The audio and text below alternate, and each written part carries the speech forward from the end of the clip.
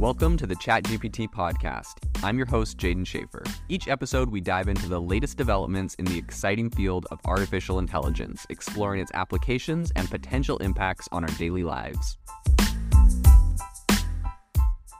If you follow the show, you know that I give a weekly update on what I am currently building in AI. A couple weeks ago, I announced the opening of the waitlist for my AI tool building platform, AIbox. I've been blown away by the interest I've seen in the platform. This weekend, I went through and looked at the waitlist, and I saw people from Microsoft, Amazon, Salesforce, Cisco, Ally Bank, PwC, TSMC, Ford, Deloitte, and McKinsey. So if you want to join these incredible companies and get on the waitlist, go to aibox.ai. We'll be rolling out access to the platform in sequential order of who signed up first. Next week, Monday the 26th, I'll be in San Francisco meeting with some people. If you're a venture fund in the Bay Area and would like to meet up in person to talk about AIbox, send me an email at jaden@aibox.ai. I would love to tell you more about what we're building in person. Today on the podcast, we're going to be covering three major stories in AI. The first is something that Deepmind has been up to with one of their new AI agents in the gaming field. The second is how AI stocks have propelled some of the world's richest people to over $150 billion increase in their net worth. And the third is the fact that Google is warning some of their employees against using the Bard chatbot. It's sort of ironic and kind of funny. We'll break all of this down on the podcast today. So without any further ado, let's jump into it. So the first story I want to talk about is the fact that Deepmind's new AI agent is a master of gaming. So I don't know if you remember how long it might have taken you to master some of those Atari games back in the 80s, if you were playing them back then, or if you are into retro games and play them now. In any case, this is kind of an interesting place to start because, obviously we have a lot of these really old games that were easier than what you might consider pro games today. And putting something like an AI on those is a good way to kind of ramp it up and see, how it plays eventually modern games today. So what it essentially did is it developed an AI algorithm called Bigger, Better, Faster, and it was able to master 26 Atari games in just 2 hours. They released the code in the official study in conjunction with Cornell University. And I think this is just another reminder that AI is going to make a really big impact in a lot of different areas. And as we slowly start developing AI algorithms and models that do specific tasks, we're going to be really surprised by the power they have. Of course, this is more along the lines of research, but you can imagine the implications of this. Let's say you get an AI to master a military strategy game. It would be interesting to see how much of that could carry over to perhaps real life action and military today. All sorts of implications in this, really interesting. And, this is straight out of Deepmind. The second thing I want to talk about today is the fact that it's no surprise, despite the fact that a lot of people have been saying, this is a economic downturn that we're experiencing right now. There's a lot of stocks that have been slipping this year. And the major winners we recently talked about on a podcast episode are the ones that have been investing in AI. So how much has that actually impacted the owners of these companies or the co-founders? Well, as it turns out, some of the world's wealthiest people have seen, and when I say some of, I mean this is a handful of people here, have seen their wealth grow by over $150 billion thanks to AI, which essentially has fueled the stock market boom for their companies and not for everyone's companies. So in this recent report that came out on this, it specifically covered Meta, who has been releasing a ton of different AI innovation, a ton of different open source projects recently in the AI space, and their shares have actually rallied 134% this year. And I think this is both kind of due to all of this AI that they've been releasing, so they're definitely on the cutting edge, but also because Mark Zuckerberg has called, this is his so-called, year of efficiency. He's cut a lot of costs, and that has lifted the company, their profitability up quite a bit. And so he has actually made over $57 billion, according to the Bloomberg Billionaires Index, just this year alone. So the other one I want to talk about is Oracle's founder, which is Larry Ellison.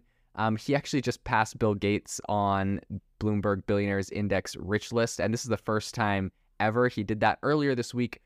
He was up $47 billion thanks to his tech stock going up 55% in Oracle, which has made a bunch of pretty big and impressive AI plays. And the final one, of course, is, one of the final ones is Bill Gates, who actually has of course, a pretty large share in Microsoft, being the co-founder of that. And Microsoft being the company that really it's one of the main companies at the center of this entire AI boom, because they partnered very closely with OpenAI right from the beginning, and own 50% of OpenAI. So they're really seeing a lot of the benefit from the upside in that company. So Bill Gates is actually up $24 billion this year thanks to his Microsoft shares, which largely, let's be honest, have been rallying because of AI. I would say there's not a lot else that has really been buoying Microsoft. So that is $24 billion to Bill Gates exclusively from his Microsoft shares based off of AI. So the final one I'm going to talk about today, this should come as no surprise if you've been following everything happening in AI in the stock market. NVIDIA has seen some pretty insane rallies. They topped a $1 trillion market cap recently. And so the CEO of NVIDIA, their founder, Jensen Huang, has also seen his overall wealth go up by over $24 billion, so pretty much on par with Microsoft.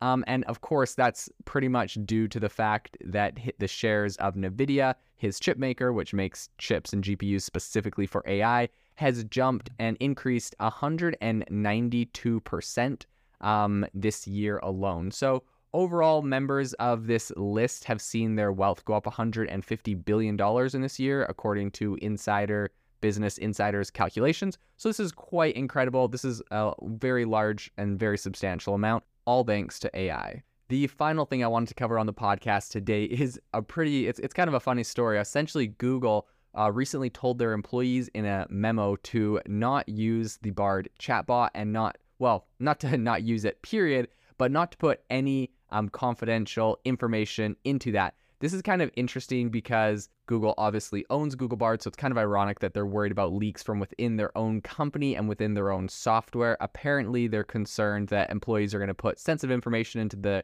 chatbot because essentially what happens with these is that there are human reviewers that sit down and look at the chats that are coming through and are able to review them, and they don't want those people to see what is going on. So this has been quite a big problem in the industry. Of course, ChatGPT is the one that has seen the most flack from this. Samsung last month had their own internal kind of thing where they said for their staff not to use ChatGPT for anything confidential. Amazon also said the same thing, do not share any code with ChatGPT because there are people reviewing on the other end that could see it. And that's according to some screenshots from Slack messages.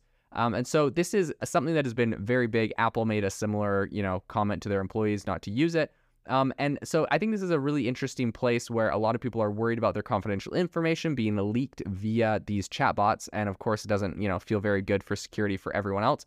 That being said, companies do have the opportunity, specifically with ChatGPT, to go through Microsoft's Azure platform and have their own personal instance of ChatGPT running, where the data is not looked at by anyone else. It is not used to train any other models, and you own that, and it's on your own servers. So there are other options and other solutions, which I think are going to only become more popular as we can see. Obviously, companies are having big issues with trust in this space, and it's pretty funny to have a company like Google, worrying about trust and safety of their own chatbot for their own employees. Very telling, I think, and I think that's why we're going to see a lot more companies using personal AI, even if these are popular models that are, hosted for everyone, running on their own servers exclusively for them, so they're not worried about these kind of data problems and issues into the future. We just launched our AI Creators Discord community. If you're looking for a really kind of hands-on and innovative place to talk to other people making amazing things in AI, you need to join this community.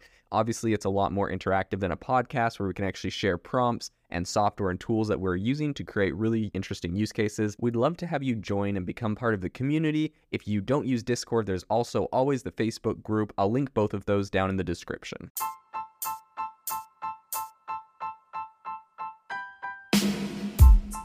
You've been listening to the ChatGPT podcast. Make sure to rate us wherever you listen to your podcasts and have a fantastic week.